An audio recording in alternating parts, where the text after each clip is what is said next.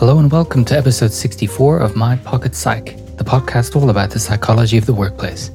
My Pocket Psych is brought to you by Work Life Psych, a team of accredited and experienced workplace psychologists. I'm Dr. Richard McKinnon, I'm the Managing Director of Work Life Psych, and as ever, I'm joined by my co-host, Pilar Orti. In this episode, we explore life as a psychologist under lockdown. What can a psychologist do? Well, quite a lot as it turns out. Coaching, training, and development programs, but as long as I have access to the internet. As ever, show notes and all our other episodes can be found at worklifepsych.com/podcast. And you can get in touch with us on Twitter at MyPocketPsych or via the contact form on our website. Thank you for listening.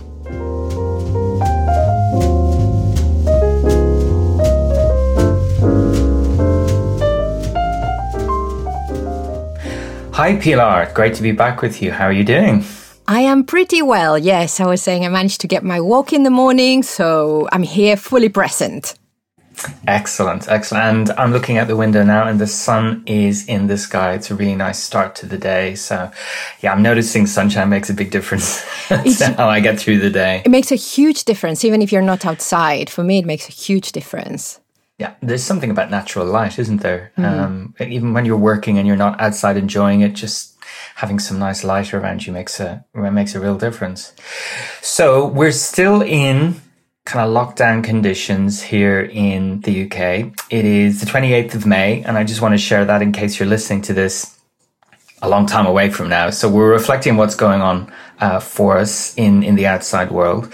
But we're going to talk today really about what it's like to work during a lockdown. And this is prompted by a couple of questions I've had from people I know saying, oh, well, you're a psychologist. There's not a lot you can do from home, is there? And it made me think that actually everything I'm doing is from home, and maybe their perspective about what a psychologist does in the workplace is a little bit skewed or a little bit inaccurate. So I thought I'd share some examples of what I'm able to do as part of this and share some experiences about what it's like to deliver these services remotely. That sounds brilliant. I'm sure listeners will be as curious as I am. Okay. And this isn't to establish a gold standard, by the way. This is to say, this is what it's been like for me. But it was interesting because I think people assumed that I had to be in someone's office or they had to come to my office, and that without that access, I had no work to do. So thankfully, that's not the case. Mm-hmm. But I'd like to start with some listener feedback. And if you listen to the podcast even semi-regularly, you'll know that we always say, get in touch if you have questions or comments. And actually, I've got quite a bit. So it's almost like it never rains, but it pours. I've had lots of feedback since our last conversation. The first one is an email, and I've had permission to share this. Is from Jacqueline, who asked a really good question about our episode all about the power of conversations. And so I'm just going to read what she sent, and maybe then we can have a think about what that means for us. She said, I'm inspired by the content of this podcast relating to workplace conversations.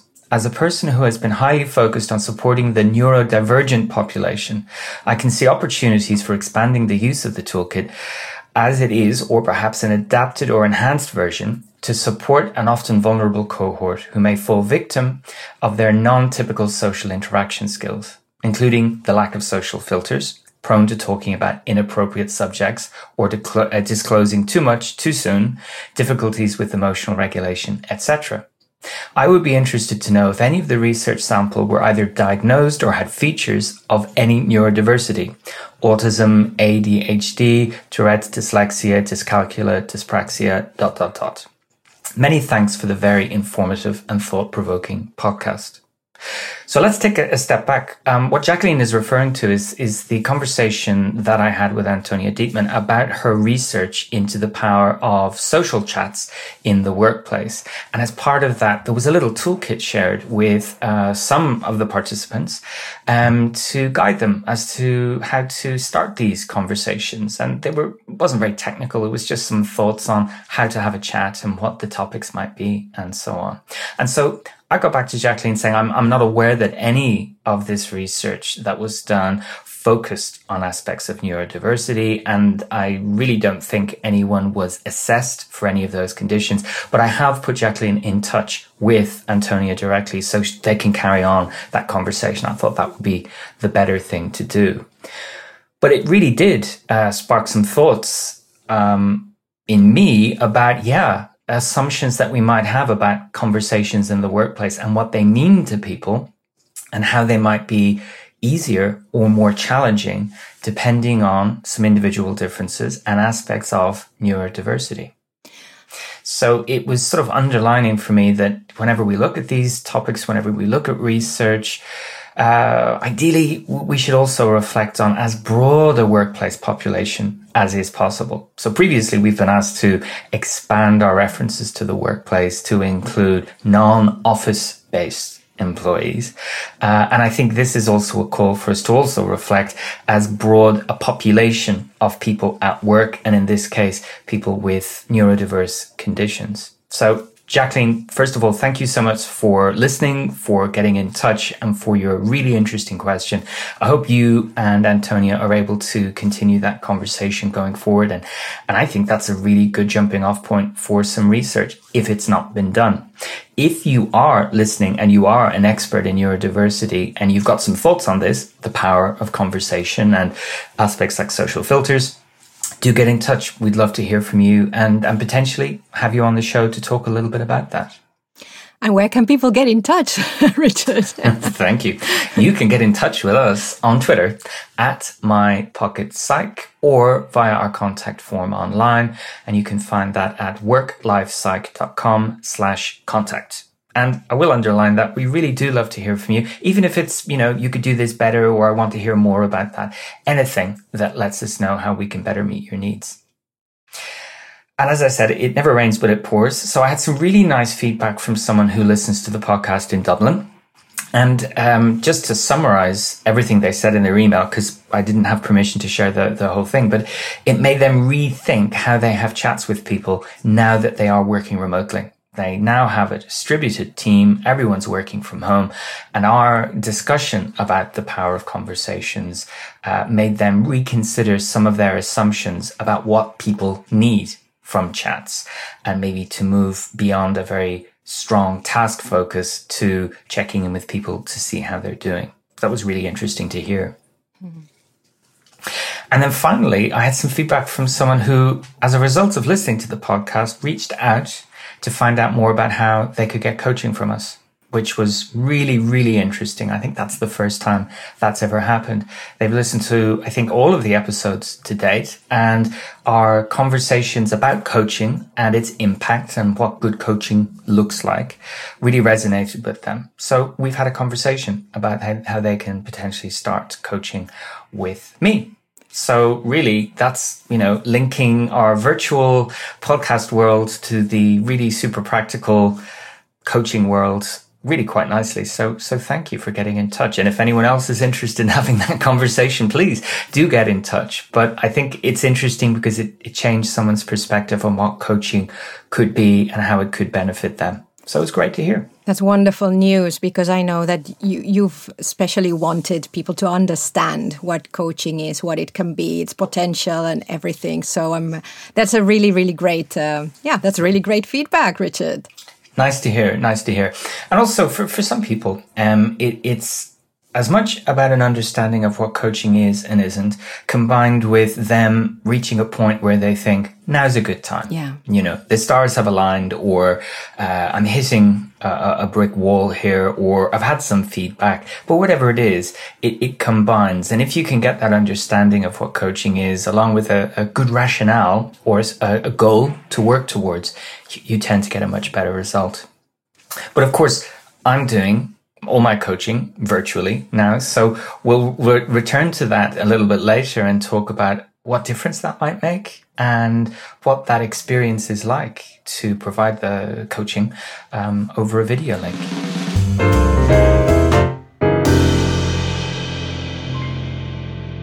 But I also want to cover off some internal news today, some work-life psych news. And so we've got a new training proposition, a new set of courses that we're making available. And because we're at this point in time operating in lockdown conditions, these are all going to be offered in the form of a webinar. So they can be run in-house, but I've gathered them all together as a result of feedback over the last year, revisited some of them, repackaged some of them, and created some new content under this banner, Bite-Sized Learning. And there's a few reasons for that. I mean, one is it's really challenging, if not impossible, for people to attend a one-day training course via webinar. It's a big ask for people to engage online. And so these represent bite-sized focus sessions of 90 minutes that aren't disruptive from a time perspective, can be chained together as an ongoing program, but they're nicely aligned against our three core themes of helping people with their well-being, their productivity, and their effectiveness in the workplace. I'm going to include a link in the show notes. It's very easy to remember though, worklifepsych.com/bitesized. And that will link back to all of the course details, but it just puts on one page that rationale for, well, why is it a good idea and why now? Because Pilar, I don't know if you've ever come across this, but sometimes when there is a bit of a challenge, maybe an economical challenge, there's something going on, training budgets tend to be the first thing that get hit. And so I'm making the case for why learning and development doesn't need to cease during this period. And in fact, why it's a really good idea to continue to offer learning opportunities to employees. And these bite-sized sessions, I argue, are a great way of doing that. It's also a really great use of the online space, because sometimes if we're running a session in a physical space, in a co-located way, sometimes it's not worth to go somewhere for an hour and a half, because maybe it takes you an hour to get back. But actually in the online space, short sessions are really worth going to also. So I think that's a great, adapting to the medium. Yeah, and they've sort of proved their point. I've been running these for a little while now with a range of organizations. And so what you'll be able to see are the bits of feedback I've been collating from clients to date. And that goes a long way to helping people understand who's using it and also what they think about it. So, and I think it is a different experience, and many people won't have had this before. But yet the feedback is great because people have the opportunity to do something practical, to get answers to their questions live. So it's not a broadcast. It is a training session. It's just shorter duration via a different medium, and it works. It really seems to work. And I'm actually running a program of these for a client in Spain. And, each month it's a different one of these, and some of the population are also getting coaching, and it's all being done online. But while these are relatively short sessions, together they make a program of management skills training. And that gap in between the sessions gives the delegates a great opportunity to put the skills into practice and come back with their questions. And because it's a program, I get to know them, and I can address their questions at the start of each session and really demonstrate the benefit of practicing it and answer their what about questions or the challenges they've had in between the sessions. So in many ways, it's even better than getting everyone together for one whole day and potentially not seeing them again. There's that continuity that I really, really like. Brilliant.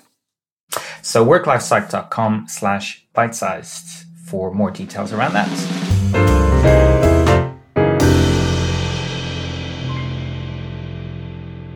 So, Pilar, how are you doing under these lockdown conditions? It's been weeks now. So have you noticed any changes to how you work or how you're feeling about things? Weeks? I think you mean months.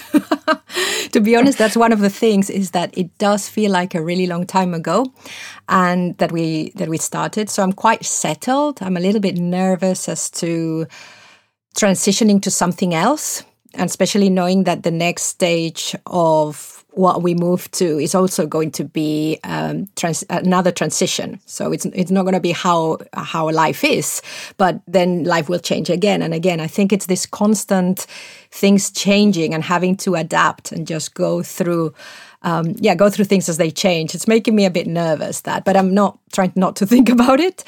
And the other thing is, I think we touched on this before, is around the perception of time. So, for example, the days go fast, but the weeks go slow. So, for example, I sent an email on Tuesday that I was hoping for a reply for, and I only got it today. And I was saying to my husband, look, they took 2 days. So that's the main thing I've noticed, is that time is strange. It really is. I was writing an email this morning to someone and I had to stop myself because I actually wrote, I'll come back to you later in the week. Oh, wait, hold on. It's Thursday. Yeah. So that is a bit peculiar. And you're not the first person to mention that to me. I think that transition point is very important because there will be a transition and then another and another as we go through the different phases of things. And it's also going to be different in different industries, sectors, geographies. And one of the things I've been thinking about in adapting to these is the real power of this skill of accepting the discomfort that comes with it rather than wishing it were different, or focusing on what can't be done. We talked about this a little bit previously when we talked about dealing with the overwhelm that can come with this whole experience. But I've noticed that if I focus on what's still possible, what I can enjoy, and don't compare my experience to other people's experience or the UK's experience to other countries' experience, it's kind of less upsetting and it's a bit more pragmatic and it's a bit more real. So, there's lots of stuff we could be fed up about and lots of stuff we could be really upset about, unless we're personally impacted by this terrible, terrible virus. But when it's the disruption to our lives, focus on what you can still do, and also make a plan for the future. The stuff that you're looking forward to. I've got a nice little note on my phone that's a list of all the things I'm looking forward to realistically being able to do in the months ahead. But I know that the return, that's in inverted commas, to the workplace, that's going to be phases and phases. And so lots and lots of different transitions to go through. And for some of us, it's going to be a lot tougher than others. And even, you mentioned nervous, even getting to the workplace could be quite difficult for some people because of how they're feeling about being around other people and how they're feeling about getting on public transport, for example.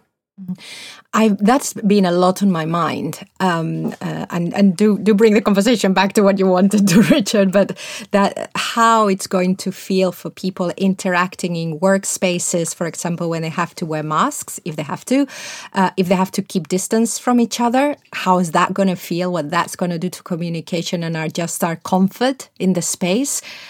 There was a brilliant piece on BBC Daily, Business Daily from the BBC. There was a piece around that and privacy versus safety. So how a business is going to control whether the disease is around. And I think, again, what is that going to do to our psychological state of mind at work? So, and all of that's been on my mind too. So I've done lots of what I would call philosophizing. And I'm starting to take some notes as well, which I hadn't done before, and just capture what I'm thinking very loosely.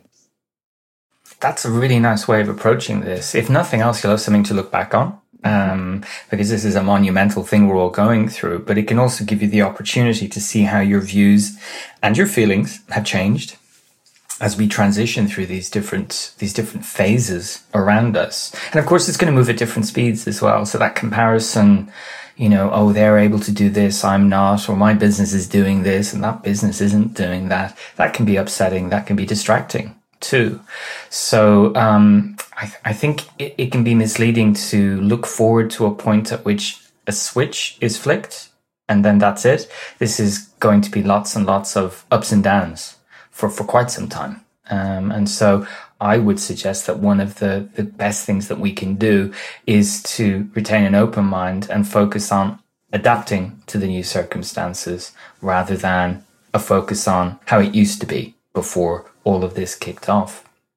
Now, I sound like a bit preachy saying that because I've had a few challenges myself during lockdown. I won't say I've responded to all of them really well, but I thought I'd share a couple of them. Working from home is easy, right? Everything I do, I can do from home. Well, you see, the challenge is for me, And like a lot of people, I need to be in contact. So I need to be connected to the internet. And a couple of hours before I was due to kick off a new training program with a new client via webinar, my internet went down. And it wasn't just mine. It was like 2 postcodes here in East London.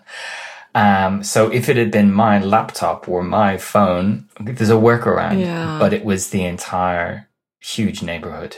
And I had to dig deep. So maybe it was a bit of panic and then a bit of anger, frustration, and then into problem solving mode. What can I do about this? So actually I messaged the client, because thankfully there was still mobile signal. And it just explained what was going on and what my plan was. So I was going to tether my computer to my phone and use the mobile signal to run it and hope that would work. And I just got this really nice human response, which was, look, these things happen. We're all working under difficult circumstances. Let's see how we get on. And we can always manage this, you know, which was a great example for me of, I'd catastrophized this. Yes. You know, I really had very quickly, because for me, it was a new start, new client, you know, do a great job, leave a good impression. And then it was, you can't even turn up for this. And everyone's going to hear that you weren't able to run it. When in fact, it was, look, we're all dealing with challenges at home. And then the internet came back. So it solved itself. I don't know what happened, but it came back on. And then about a week later, my mobile phone died spontaneously on a Sunday. Again, under lockdown, and all the shops are closed. And so I had to, again, think, well, I managed to get through this the other week with no internet. What could I do? And what will I need it for? And that was a really interesting experience. After the initial, why did this happen to me? It was, actually, I don't use my phone as much because I'm doing everything via email, via instant message, via video. I know who I need to speak to over the next week. It would be a very simple task just to let them know my phone's kaput. So get in touch with me another way. That was the Sunday. And actually by the Tuesday afternoon, I'd been sent a replacement phone. So it wasn't the disaster that I immediately thought it was going to be. But, you know, I think these things come in threes. So I'm kind of braced. Oh no, you're waiting. Some other piece of technology. No, that's an irrational belief, isn't it? Oh well. But you know, I've got a relatively straightforward arrangement here. I don't have childcare responsibilities. I don't share my home with 5 or 6 people, and yet, it seemed like a bit of a disaster for these things to happen. Isn't it funny how hardwired some of our reactions and habits are? Because when you said, and similarly to, I think, your thinking process, when you said my mobile phone died, I immediately went, and then I thought, does he have a landline? And then I thought, but if you're home most of the time, why would you need a mobile? And like you said, I mean, I don't know, I don't have a landline anymore, but as you said, it's really easy to get in touch with someone and say, my phone died, can we do Skype or whatever, Zoom? Yeah. So, yeah. Oh, well, I really am crossing my fingers for you, Richard, and there's not another technology thing, because like you said, we've always been dependent on technology, but now even more so.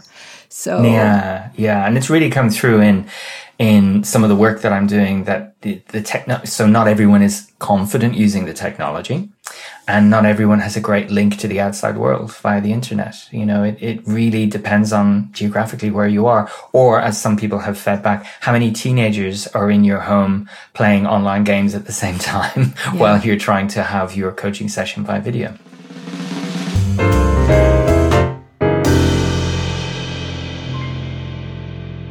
So what I thought I'd do is maybe walk through some of the now that we've got over my personal crises, describe a little bit about what a psychologist can actually do when we're under lockdown.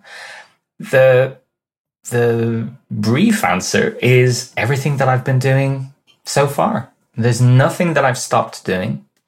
It's just been an adaptation to providing these services in a virtual format. And for me, that's been really, really interesting, because up till now, the vast majority of the coaching that I've done has been face-to-face. There's always been a percentage of coachees in different time zones and different geographies. And that's been done via video, but the majority has been face to face. And I was very comfortable with that.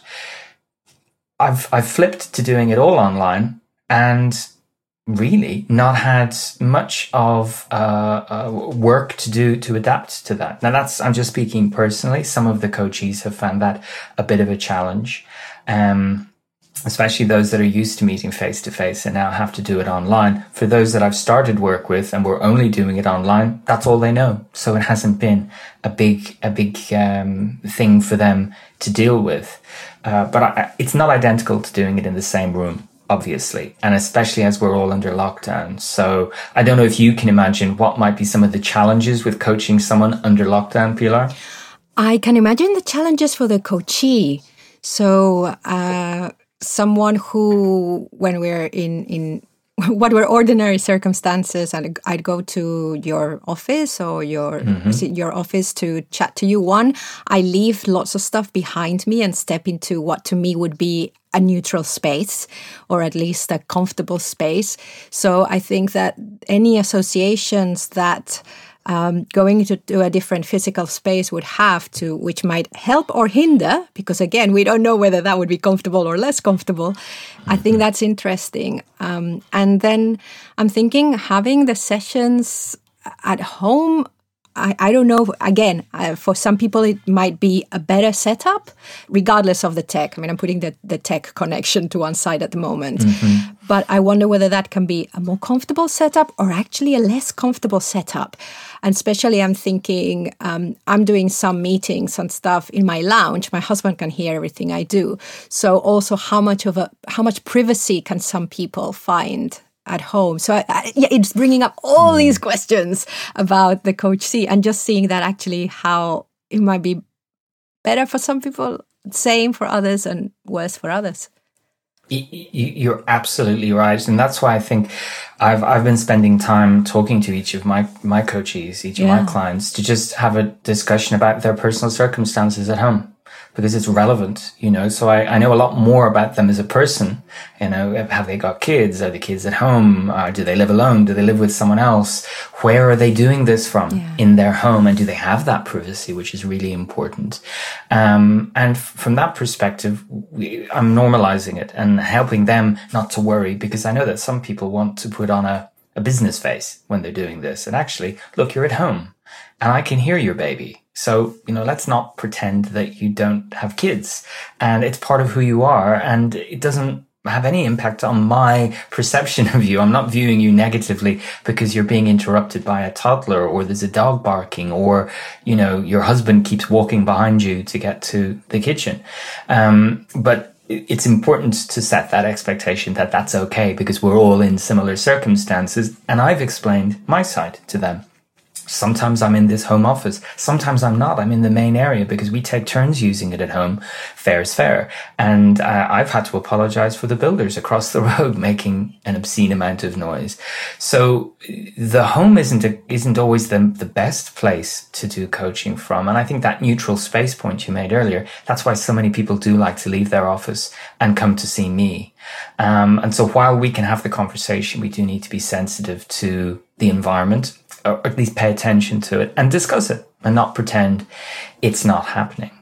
Does it make a difference to you whether you do the session from your office or from that other space that you mentioned? It does in some ways. So I'll be really open. I mean, yesterday I was working from this office. It's a second bedroom that I've converted into an office. So, but everything's closed. The windows are closed because of the noise. The door is closed for privacy. And it just got super hot in here yesterday and really uncomfortable. Whereas if I'm in the lounge, it's a much bigger space. We've got doors open onto a balcony. There's air coming through. And I'm on a sofa, which is really nice. So in that sense, it does. But I want to be in front of a large screen at my iMac. I want to be able to give someone my attention. I want to be able to have a desk in front of me for taking notes and things. So it depends on who I'm talking with as well. But I notice that. And if I'm not in the office, I'll explain to someone why that is, because they're all getting to know the space behind me and looking at the objects over my shoulder.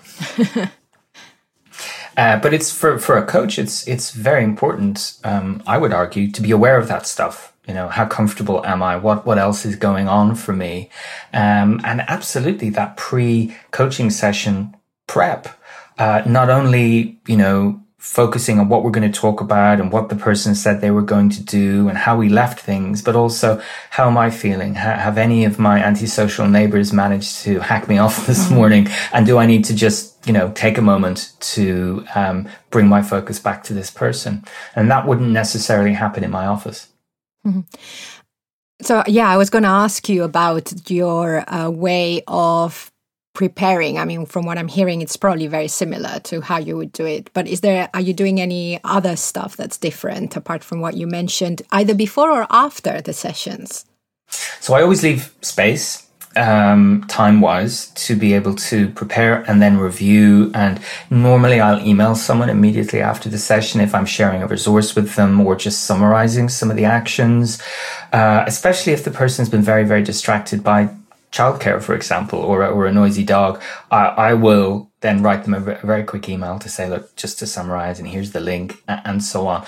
Then I'll move around a bit because I will have been sitting at my desk for an hour without moving from it. So I'll get up, I'll go to the kitchen, I'll get some water, walk around a bit, maybe stretch, and I'll have at least a 15-minute gap in between either training or coaching or other kinds of meetings. And if not that, it's 30 minutes, because it's really important to me as an individual just to have that break so I can attend to myself and not allow one session to overspill into the next one.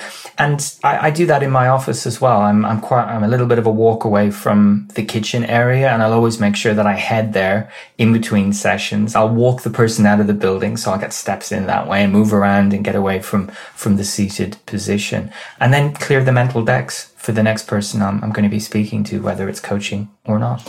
Must be so interesting, because it's such of all the many professions that are being able to move their work online, yours is one that requires such a high degree of self-awareness, also of, in a way, emotional connection or cognitive connection, just that real understanding of the other person, or that empathy and everything. And so it's just really interesting how the environment is or not affecting all that.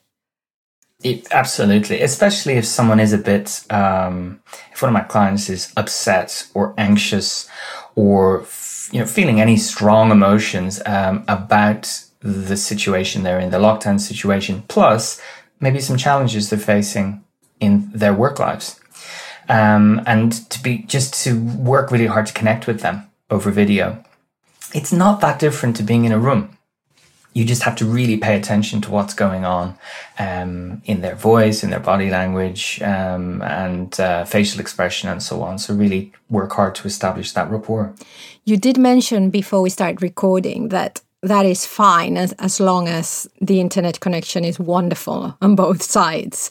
Have you had any sessions either now or in other times, because you still do online coaching in your regular work?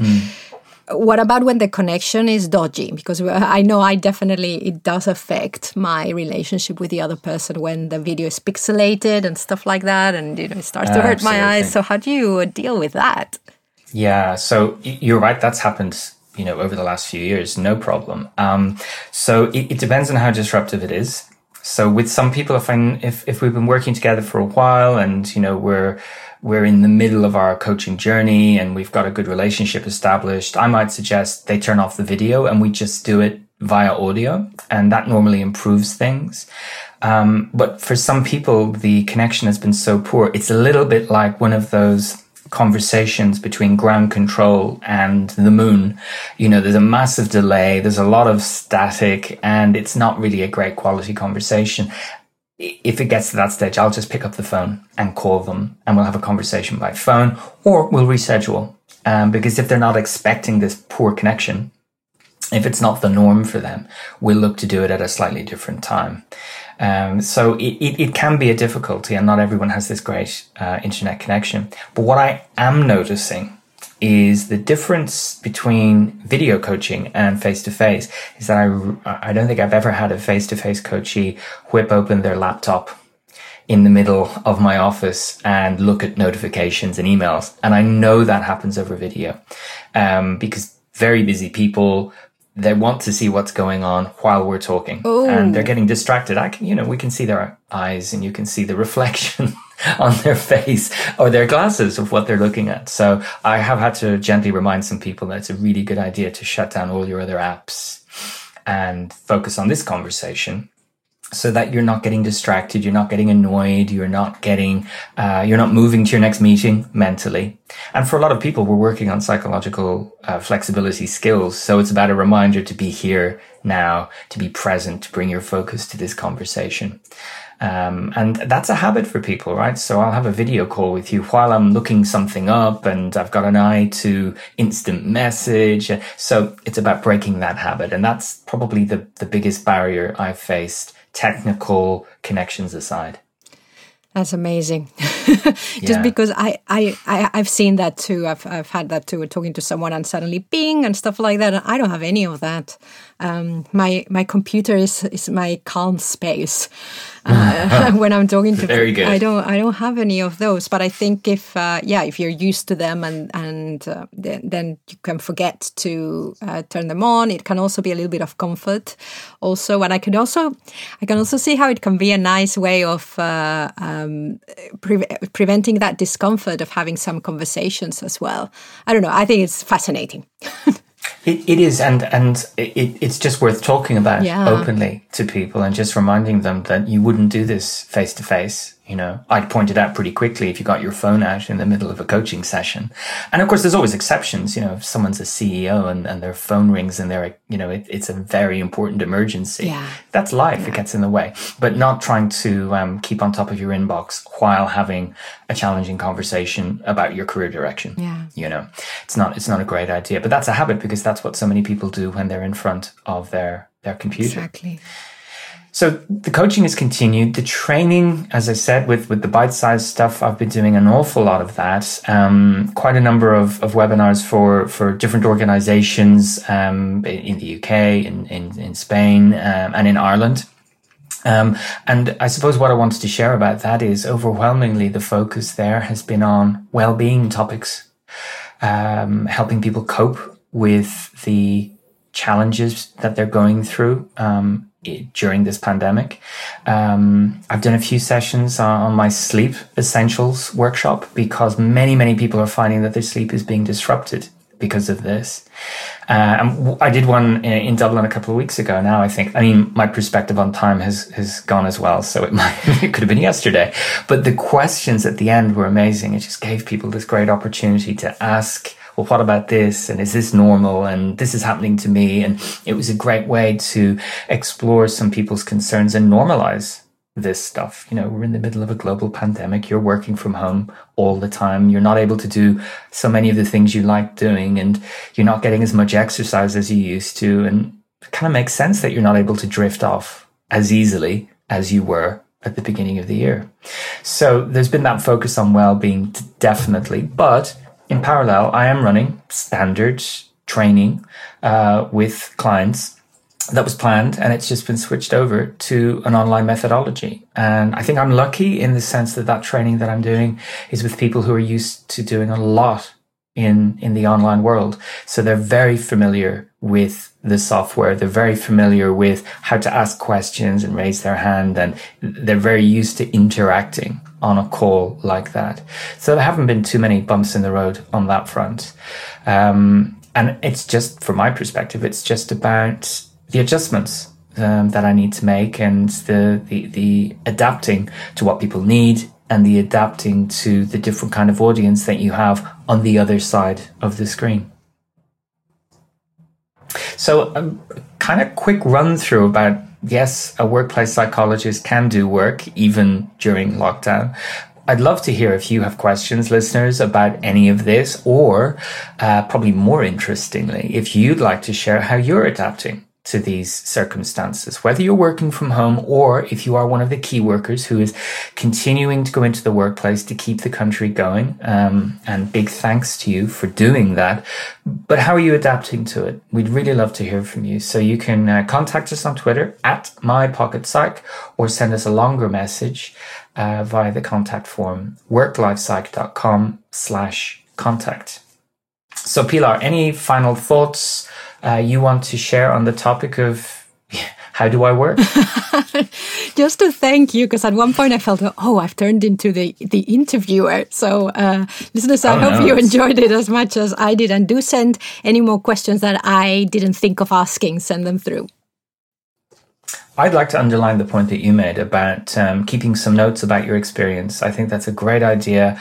And if people don't maintain a journal of any description, just keeping track of how you're feeling about this stuff and being able to look back at it and thoughts and realizations you have and how things are improving or not, keep that. And that's a really good way of processing these adaptations and going through these different phases and transitions.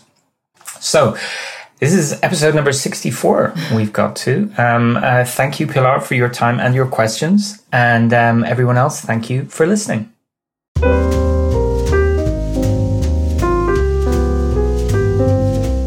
Thanks for downloading this episode of My Pocket Psych. To get in touch with questions and feedback, you can tweet us at WorkLifePsych or leave us a message on the contact form at www.worklifepsych.com/contact.